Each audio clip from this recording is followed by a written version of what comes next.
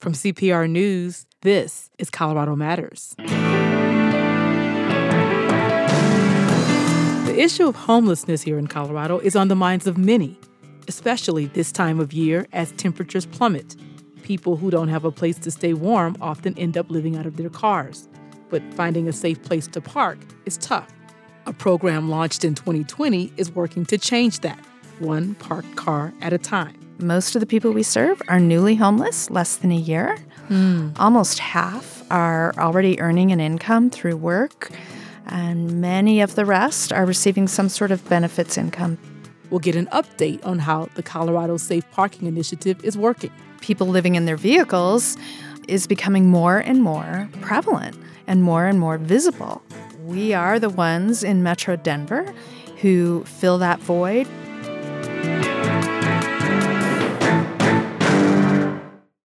Is that old car of yours taking up valuable space? Free up some room and make a difference by donating it to Colorado Public Radio.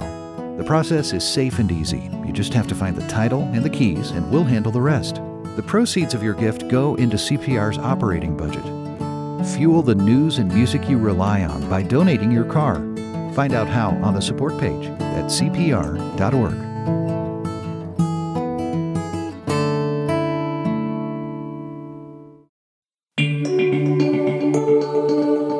This is Colorado Matters on CPR News and KRCC. I'm Chandra Thomas Whitfield. The issue of homelessness is far from being resolved here in Colorado, and it's a conversation that is on the minds of many, especially during the winter months here. Many who don't have a place to stay warm and to rest often end up sleeping in their cars. But finding a safe place to park can be challenging and at times virtually impossible. A program launched in 2020, just as the COVID-19 pandemic shutdowns got underway, has been working to change that. But as those COVID relief dollars begin to phase out, program leaders say they're now struggling to keep their sites open and keep up with the ever-growing demand. We're joined now by Terrell Curtis, who is the executive director of the Colorado Safe Parking Initiative. Terrell, welcome. Thank you so much. Thank you for having me back. Let's start with the basics. Explain for us, what is the Colorado Safe Parking Initiative? The Colorado Safe Parking Initiative was created to serve the immediate needs of people who are experiencing homelessness and live in their vehicles. For a lot of reasons, many of them aren't able to access traditional shelter, which, the shelters are often full. They're not in the place you need to be. Hours can be really constraining, but we also serve people with companion animals, with pets, and pets aren't allowed in any of the shelters I know of around the metro area. We serve couples without children.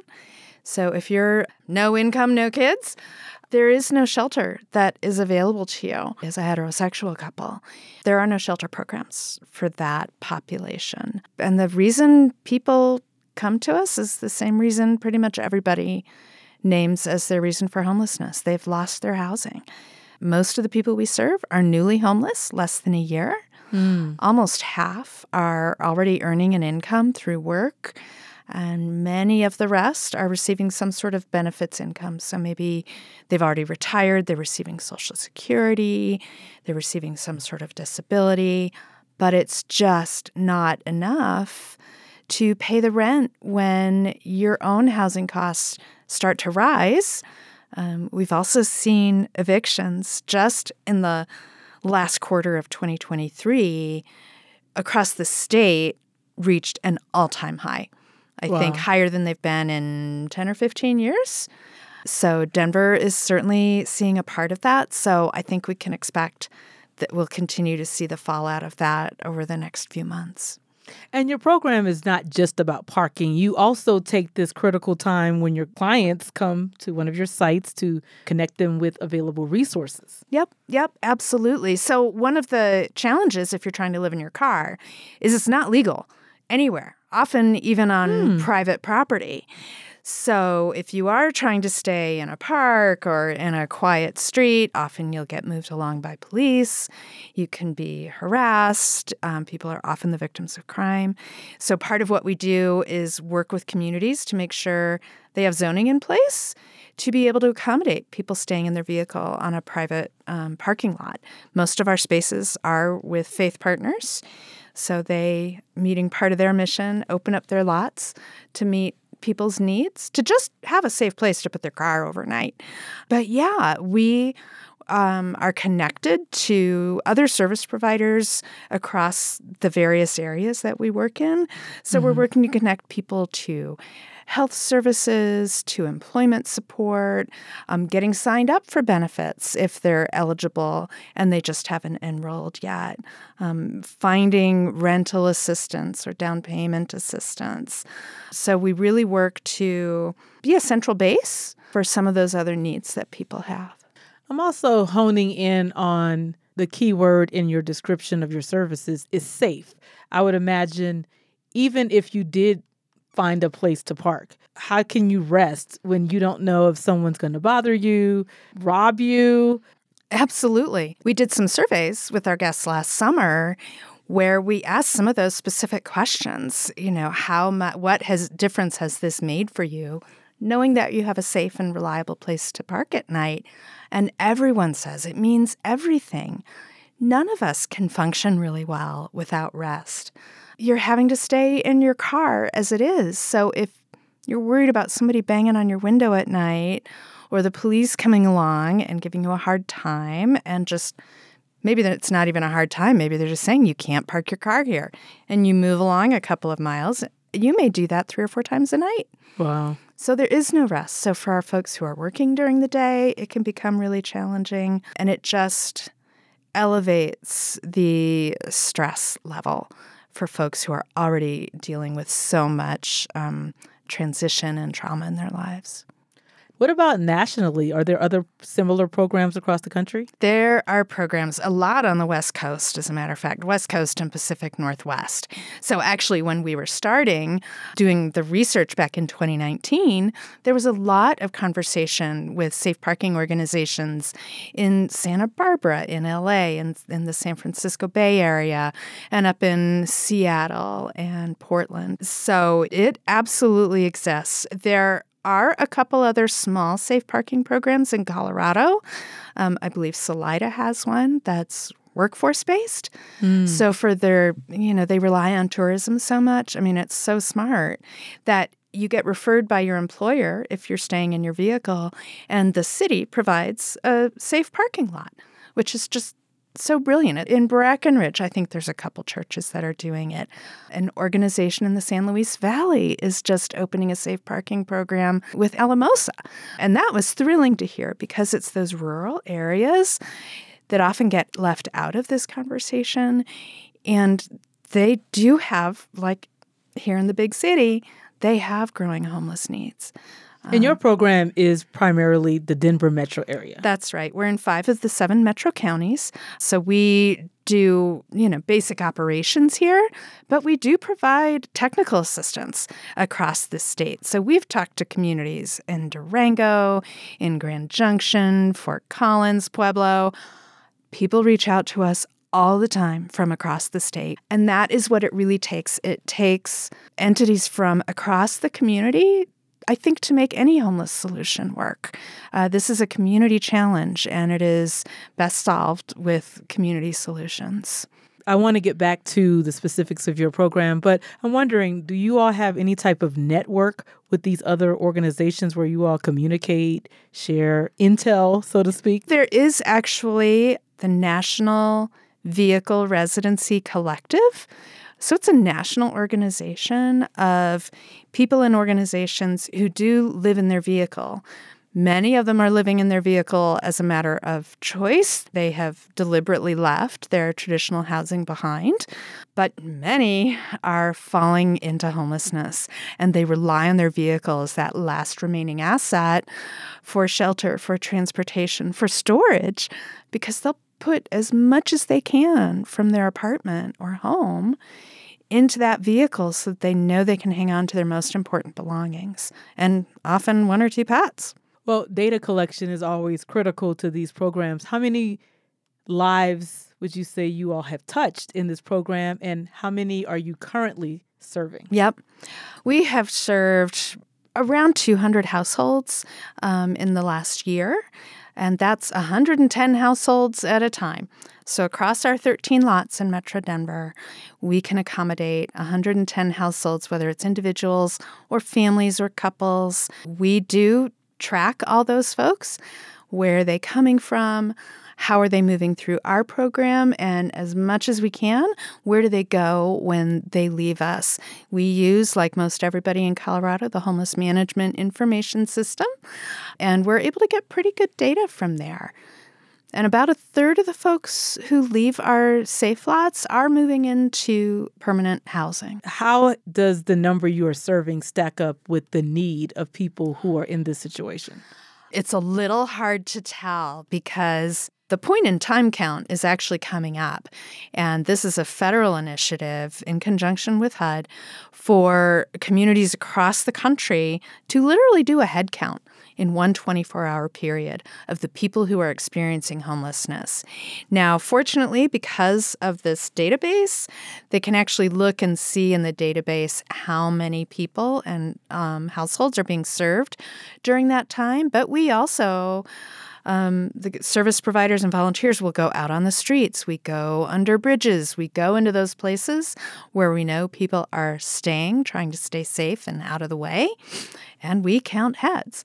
So we're working with the Metro Denver Homeless Initiative this winter to really build a robust way of identifying and counting vehicular homelessness and then reporting it as well. It's a piece that continues to grow and isn't always segmented out in the reports, but it's becoming, we believe, a pretty significant number of the homeless population. I think given the number of calls that we receive during a year in 2023, it was just over 2,000 calls for the year. So I think it's pretty safe to say there's at least 1,000 vehicles out there of families and individuals who need a safe place to be. And your guests, they register to go to a specific site. You can't just kind of show up. That's right. Sometimes people see a small group parked in one of our lots and they pull in, but the safe parkers will let them know this is private property. This is what you need to do. And so we really do. I mean, they literally get a little permit number from that lot host that says, this is space number 6. This is your space as long as you need it. So people do register with us. We do the screening, a little interview, and then we place them wherever is best for them. Well, you kind of alluded to this earlier. Do you feel like your program is kind of trying to fill the void as Coloradans continue to struggle with affordable rent? Absolutely. I think all the time we're finding different voids and pockets of populations that maybe weren't as obvious to us before. But people living in their vehicles is becoming more and more prevalent and more visible. So we are the ones in Metro Denver who fill that void. In fact, the Tri-Cities in Arapahoe County, which includes Sheridan, Inglewood, and Littleton. That's right. They have put safe parking as a general thing in their homeless program because it's not super technical. You don't have to build a building, you need a parking lot, you need an organizer, and that's really the basic of it, and a porta potty. Those are really important. But they are interested in learning more about safe parking and how they can bring it to their communities. What do they need? So they're actually providing CSPI with some funding to do some of that feasibility work and that technical assistance to help them reach out to their communities. What is the need? What is the interest in supporting? And what do, in the local government space, what do we need to do to make this possible? Because currently, none of those cities have the zoning that would allow this to happen. So there's some work to do, but it's work that we've done that we are particularly well suited to do, and we're excited to be part of their solution. Arapahoe County in general has brought in new funding this year to help support our safe lots in Aurora, the Aurora part that is Arapahoe County. So we're really gratified to get interest from other communities. Well, you actually make a great point. You're serving, in many cases, over 100 people, and it's not a heavy lift in terms of personnel. Yeah, exactly. It really is simple.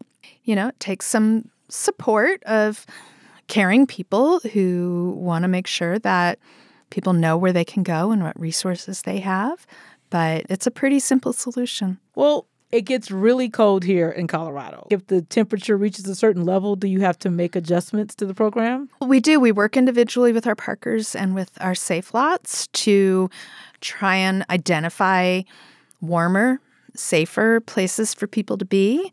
In the past, sometimes we've had some funding to help support with a quick couple of nights in a hotel. Mm-hmm. And people who are working and living in their vehicles often can do that on their own.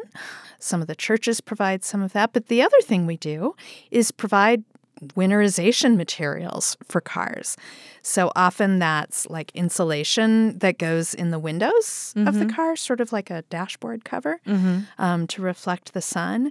That can help. We have car battery operated like electric blankets or heating pads. We even got some sleeping bags in that are heated. So some of these kinds of materials are a less expensive way to help people stay safely warm enough to stay overnight in their vehicle, because they're in a vehicle, but they're still really cold. We know it's cold. I know how cold my car is in the morning. Absolutely. They can't run their car all night, not safely. So we do everything that we can to make sure that people are safely accommodated in their vehicles or somewhere else. Churches often have a little legal wiggle room to invite people into the church overnight to make sure that they're warm.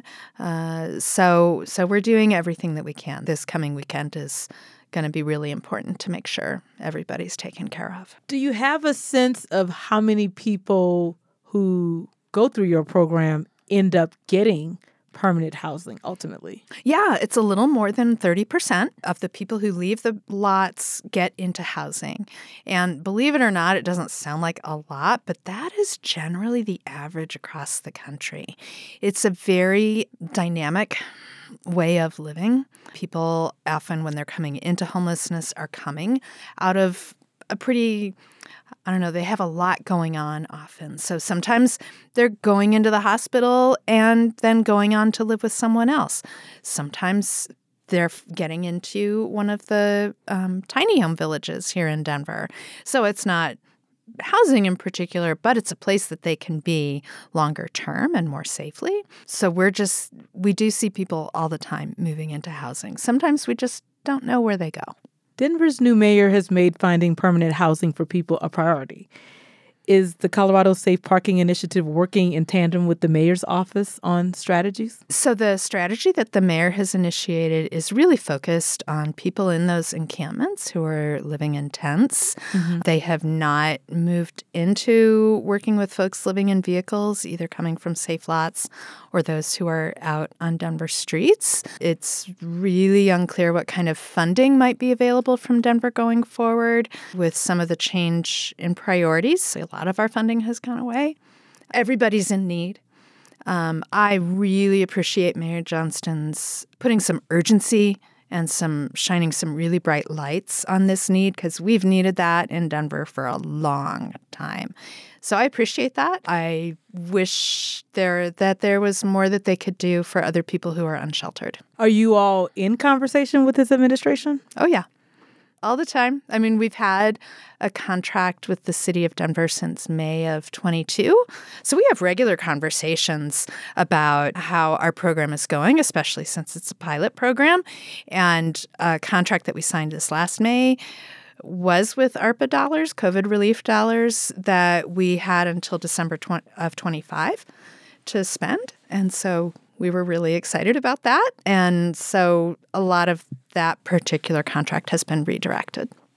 So some of the updates you hinted to since we've talked last include new opportunities in the Tri-Cities area of Arapahoe County, which includes Sheridan, Inglewood, and Littleton. Any more you want to tell us about that? We are in conversation with the VA Community Center about the possibility of using the parking lot that's adjacent to their building for them to work with veterans who are relying on their vehicles for shelter. The beauty of this is it really puts CSPI in the community with community organizations who are best suited to serve the folks that we're talking about. So the VA has a pretty vast amount of resources to be able to offer to veterans. It's been such a target federally for the last number of years to really work to eliminate veteran homelessness.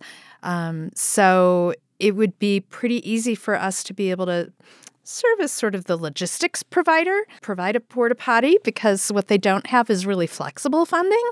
So we can do some of that, serve about 10 of their veterans at a time. And because of the robust case management services they have, they can move people through pretty regularly, we think.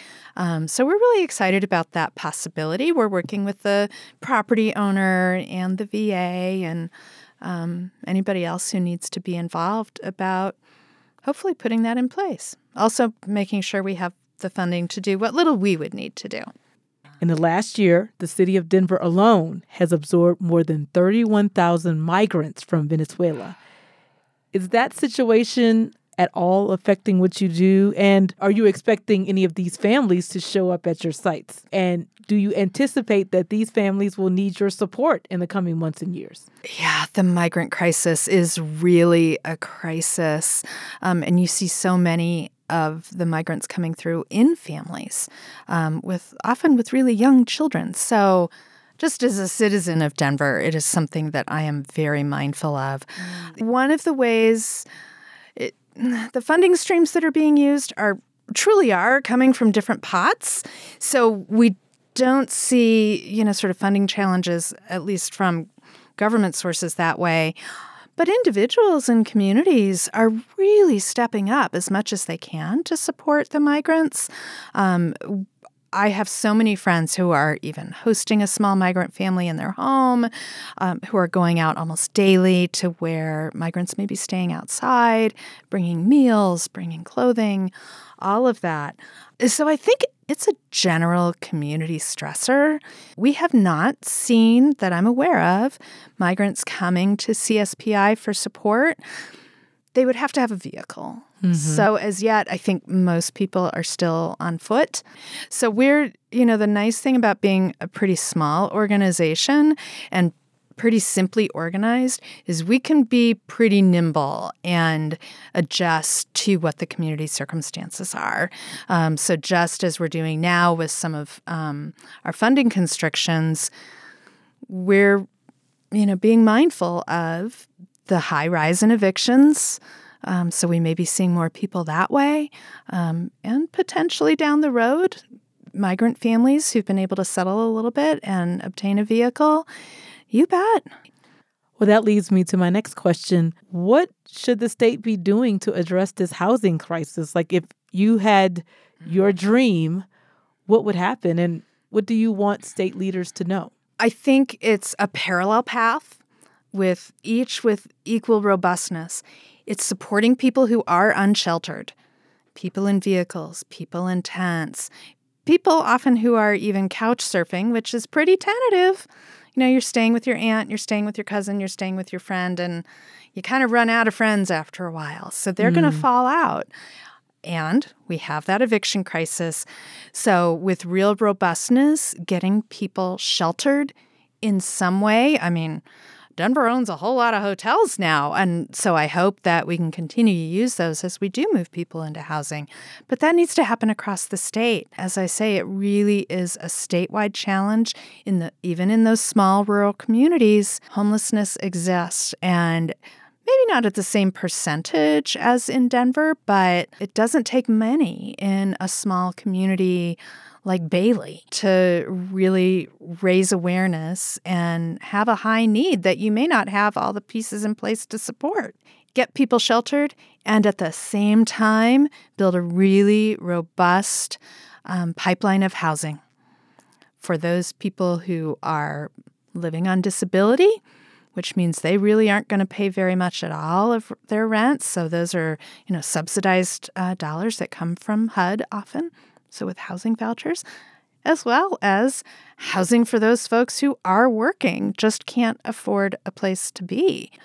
If your mission resonates with someone out there, how does one support the Colorado Safe Parking Initiative? A lot of what we do web-based because we don't have a home of our own, funnily enough. So people can go to our website. There's a lot of information about what we do, stories about some of the people who we've served, and there's a very simple place to go in and give however much is meaningful to you, even no matter how much it is or how little it is. A monthly gift goes a long way to making sure that we're sustainable over time, especially as a young, smaller organization. Any amount makes such a difference. Terrell, anything else you want us to know about the Colorado Safe Parking Initiative? We are here. We are intent on making sure that people in the Denver metro area can be safe at night in their vehicles. We're well on our way to doing that, and we hope to work with more communities across the state to help them learn about safe parking and what they can do. Terrell, thanks so much for joining us. Thank you. It's nice to see you again. Terrell Curtis is the executive director of the Colorado Safe Parking Initiative, a grassroots, citizen-led nonprofit organization that provides safe, legal parking locations for individuals and families experiencing homelessness who are living out of their vehicles across the Metro Denver area. Just under a year ago, we heard from some people who say the program has helped change their lives. My name is Patty Robertson. I live in Denver, Colorado. I've lived here all my life. I'm a native, and until about 5 years ago, I've always had a place to live. Then we fell on hard times and found ourselves having to live in our car for the first time in 60 years. I can honestly say, with 100% certainty, safe parking is the sole reason we survived being homeless. It saved our lives. I finally found the Safe Parking Initiative and applied, and they let me in here, which was a huge step up from constantly being harassed and ran off while living out of a vehicle. And it's great to see that there's people that actually care, people that haven't forgotten that homeless people are people too. Not going to say that life isn't hard right now. There's a massive problem here that needs looking at. All I know is I probably wouldn't still be alive if it wasn't for the Safe Parking Initiative. The last person you heard is Matthew Lash. We also visited one of the Colorado Safe Parking Initiative's program parking sites in Commerce City one extremely cold morning last year and met a member of their team who told us a lot about how the program works day to day. My name is Michael, and I'm the lot operator at this location for safe parking. And basically my job is when somebody is new to the site, we make sure that they fill out all their information and that their ID and vehicle matches what we have on their application. Mm-hmm. And we give them a welcome kit, which has a first aid kit, socks, hand warmers, hygiene, mask, just something to help them get started. And we go over the safety rules of the lot and explain to them what time they're allowed to show up, what time they need to leave by in the morning. And we basically just give them a place to where they can feel safe and have a good night's sleep. I know you all try to protect the locations to keep them safe, but without giving away any specifics, can you kind of just describe where you and I are standing right now and for someone who's not here? Yes, we're in a very safe location. We are close to government building and also to the city health officials. Law enforcement isn't far from here either. It's a nice, clean space. The parking lot is well paved and taken care of, and the neighborhood surrounding it is aware of who is here and what's going on, and they're in support of it. And so that helps a lot, and definitely there is safety in numbers. So when somebody is homeless in a car and has experienced the dangers of it, once they come here, they feel safe because they're amongst other people experiencing the same things that they are in life. Yeah, so we're standing here. This is a weekday morning, and it's very chilly. Even Michael here has on a hat and like 2 jackets and got his hands in his pockets. So it's pretty cold. And that's also part of what you're trying to do, is to keep people out of the elements and make sure that if they are going to be living in their cars, that they have some safety. Yes, and also there we help direct them to other programs that they can apply for. That like when it snows and stuff, there are programs that help them get motel vouchers, things like that. And there are counselors and stuff that they're welcome to interact with. You know, we try not to force anything onto somebody, but we also want them to be aware of all the help that is out there for them. And this is one of the newer lots in Commerce City, and the focus, I understand, is families. Yes. So tell us, Michael, about some of the people you serve here. Well, it's a wide range of people, you know. We do have a family that's staying here right now. We have a couple of single gentlemen that are here right now. And so it ranges very much.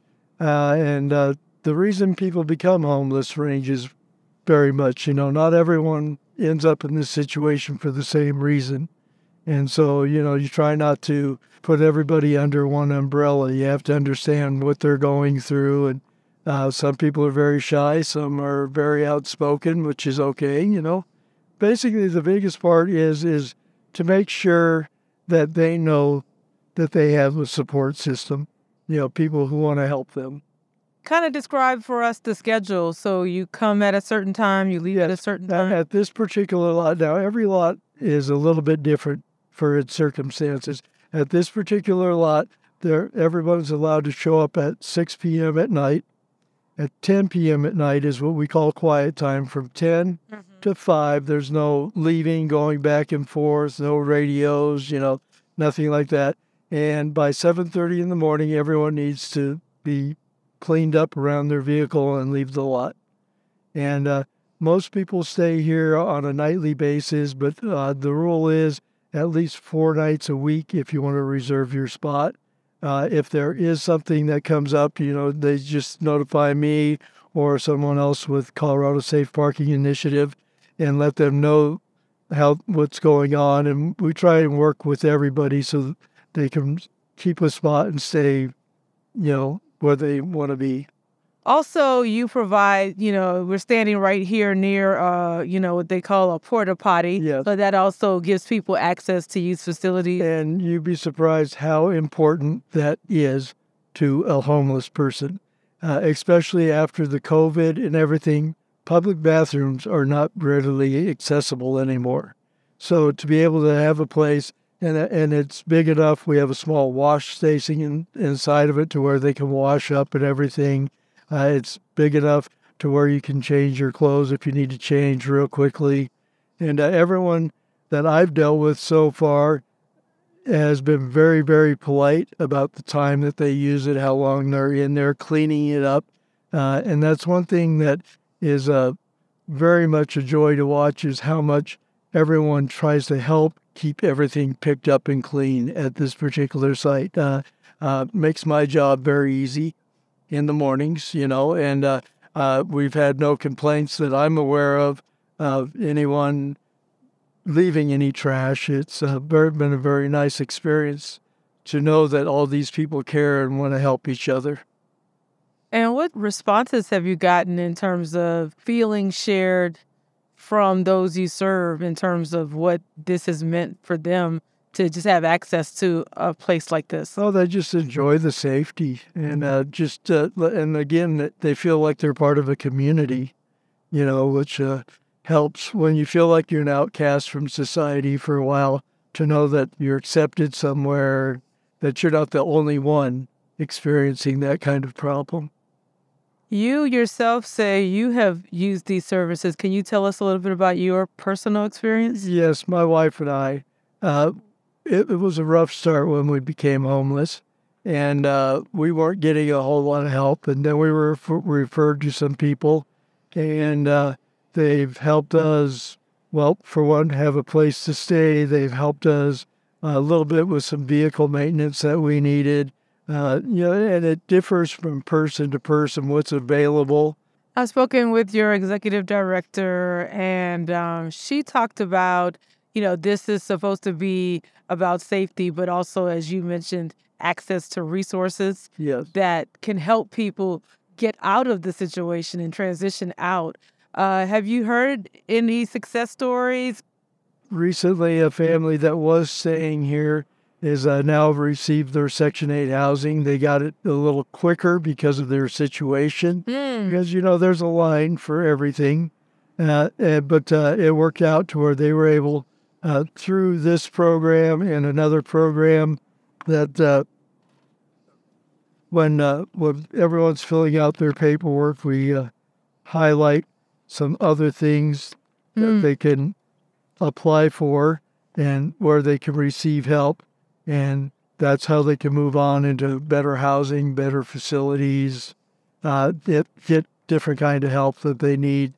Some people it's medical maybe that they need. Some people it might be automotive. Some people it might be clothing. It varies very much on what one person might need.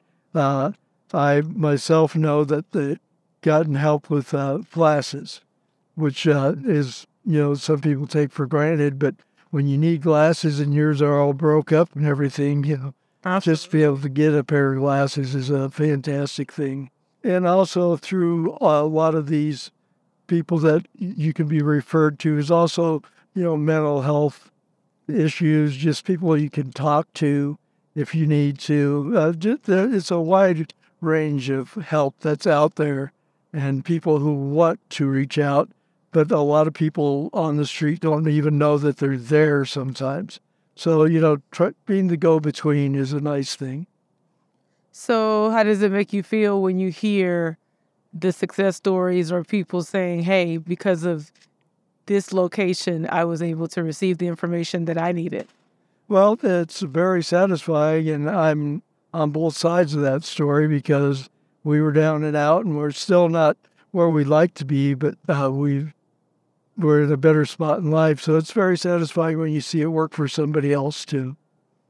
And what about your own situation? Is that something you're working on? Oh, yes, definitely. And we're on a lot of lists for Section 8 housing. I recently became a senior citizen, so that moves us into a different list of, availabilities on Section 8 and stuff. So, thanks to some of the counselors and people that we've been working with, we've left no stone unturned, if you understand what I mean. At this point, there was lists and stuff that we didn't even know about that they got us onto and aware of. And so there is a lot of help out there if people want to seek it.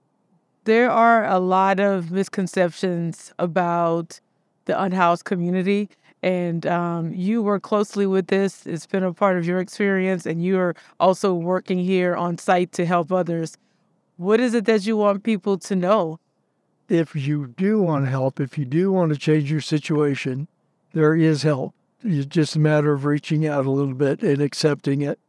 A lot of homeless people have gotten to be a little closed-minded because of the way they've been treated by society, and so they don't really realize that there are a whole lot of people who don't want to treat them that way, who want to help them have a better life.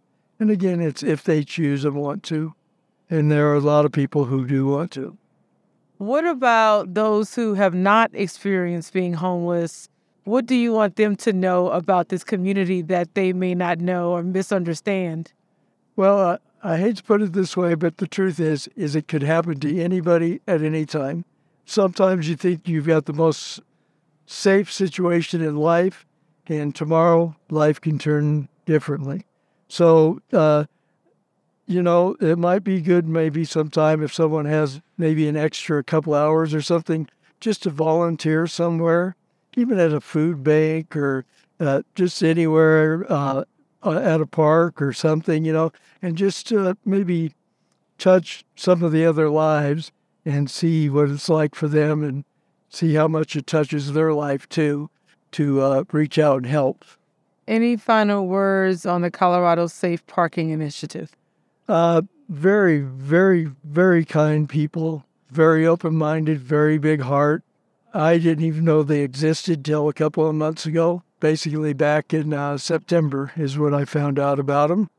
And they just really care about trying to make a difference in the community, giving not only homeless people a safe place to be at, but also give a community a chance to, know, well, if they give them a place to stay, the community knows that they're homeless and that they're being managed well and that they're safe too. So, it makes everybody in the area feel better.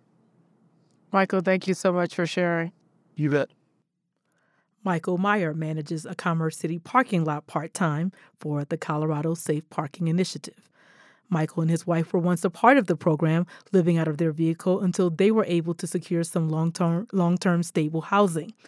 We'll put a link to the nonprofit's website in the Colorado Matters podcast later today at cpr.org.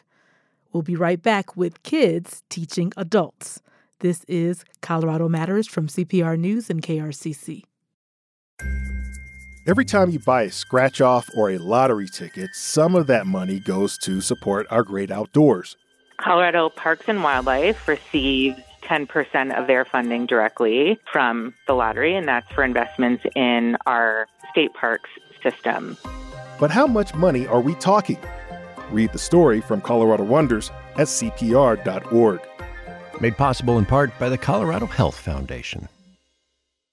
Works from one of the country's most renowned American art collections are on display this winter at the Denver Art Museum, and there are some special voices in the audio guides. CPR's Eden Lane takes us to meet them. Walking through the galleries for the show All Stars, American Artists from the Phillips Collection, you'll find important works by renowned artists such as Edward Hopper, Jackson Pollock, Georgia O'Keeffe, and Child Hassam. Listening to the audio guide, you may hear some unexpected voices. This painting is called My Shanty Lake George by Georgia O'Keeffe. I noticed that there was a fence and it's cutting off the tree that looks like a dragon. So it's like the tree's outside of the fence and not inside. To make the All Stars exhibition even more special, the Dam has introduced a first-of-its-kind element to the audio guide. My name is Louisa McKinstry, and I'm 10 years old. My name is Jose Maria. I'm in 6th grade.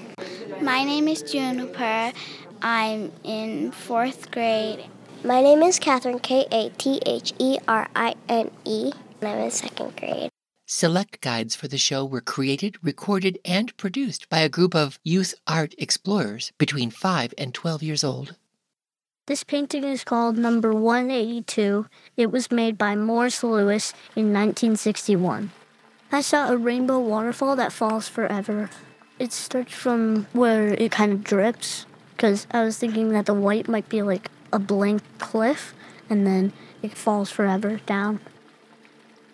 Rory Padikin, the curator of modern and contemporary art at DAM, credits the museum's learning engagement team for making it happen. So, each summer we have summer art camps, classes for youth. And so our learning engagement team took that opportunity to sort of pilot and experiment with a youth audio guide for this exhibition. The students shared their insights, reactions, and perspectives on the art in both English and Spanish. Catherine's favorite painting in the museum is called Lower Manhattan, which holds significance for her because she was born in Manhattan, New York City. So what was the first thing that stuck out to you that you remember? What I remember is that, the impact of seeing a picture of the place that I was born and feeling that, it wasn't forgotten. Because usually New York is, really dirty. But the fun thing about it is it has the Statue of Liberty. Yes, and it actually is a pretty good representative. A, they actually have a lot of buildings. And B, because you can barely sleep at night. No, I mean it. It's hard. Really hard. Because of the noise? Yeah. Sirens, horns. Louisa McKinstry says her favorite painting was Fantasy. I like how it's really colorful and it looks really fun to be there. Even though it's not the most realistic, it looks a bit more abstract-y. I can kind of imagine what it would be like to be there, and it feels very nice and peaceful. Jose Maria, who is a regular visitor to the Denver Art Museum, says his favorite painting in the exhibition is The Elder by Joseph Holston. He looks familiar. He looks familiar? I don't know why. I feel like I've seen that face before. He looks like my sister, kind of. Yeah. Like the nose and all that. Esta pintura se llama El Anciano, de Joseph Holston. Noté que hay cierta diferencia entre los colores del borde y los del centro. Es como si un reflector iluminara. What did that feel like to be able to do them in Spanish for people? It felt kind of nice because I know 2 languages. I'm very proud of the languages I know. It's a privilege, you know? Yeah. And so I think I can do more because Spanish and English. I didn't get the chance to do it in English, but I'm still kind of proud of myself. Juniper Miller Cole found one painting to be a real standout. Well, in DNA, which is one of my favorite paintings too, I learned that the artist's birth certificate was in the painting, which was kind of cool to me. Like they just drew it in the painting, or they actually put the birth certificate into the painting. Oh, wow. The young audio guide narrators all say they had fun working on the project and enjoyed the creativity and freedom it allowed them. While those voices on the guide are from children, that's not the only audience it's intended for. Museum officials hope their adult guests will give it a listen, too. How does it feel to know that you're going to be teaching adults who visit the museum about the paintings that you're describing? Weird. Feels kind of wrong. It feels kind of wrong. Yeah, it feels kind of wrong. I agree. Sitting in for this conversation are the kids' adults who don't think it's weird at all to be taught by their children. I feel like it is so right. And I do think that kids can teach adults a lot. Their mind is unfettered. They have less years to have their brains full of other stuff. And I found it really deeply moving as well.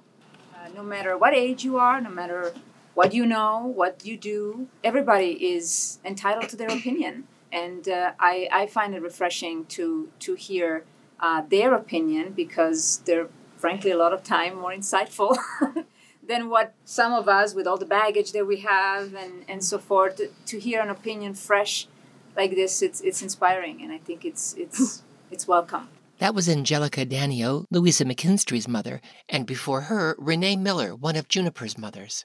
Komal Dhruv, the youth programs coordinator in Family Programs, hopes to see more youth audio guides at the Denver Art Museum because all visitors can benefit from them. I think also hopefully encourages people who are intimidated by art to be less intimidated and want to explore more. So I think that seeing the bravery of kids and sharing these opinions and thoughts can also encourage that in adults or just people of all ages. All Stars, American Artists from the Phillips Collection is on view at the Denver Art Museum through March 3rd, 2024. I'm Eden Lane, CPR News. The Denver Art Museum is a financial supporter of CPR News, but has no influence on our editorial content. You may see photos of the young audio guides on our website, which is cpr.org. Thanks for joining us today and to the Colorado Matters team. Tyler Bender. Carl Bielik. Anthony Cotton. Pete Kramer. Molly Cruz. Andrea Dukakis. Rachel Estabrook. Michelle Fulcher. Matt Hers. Tom Hess. Michael Hughes. Chris Ketchum. Pedro Lumbraño. Shane Rumsey. Ryan Warner. And I'm Chandra Thomas Whitfield. This is CPR News and KRCC.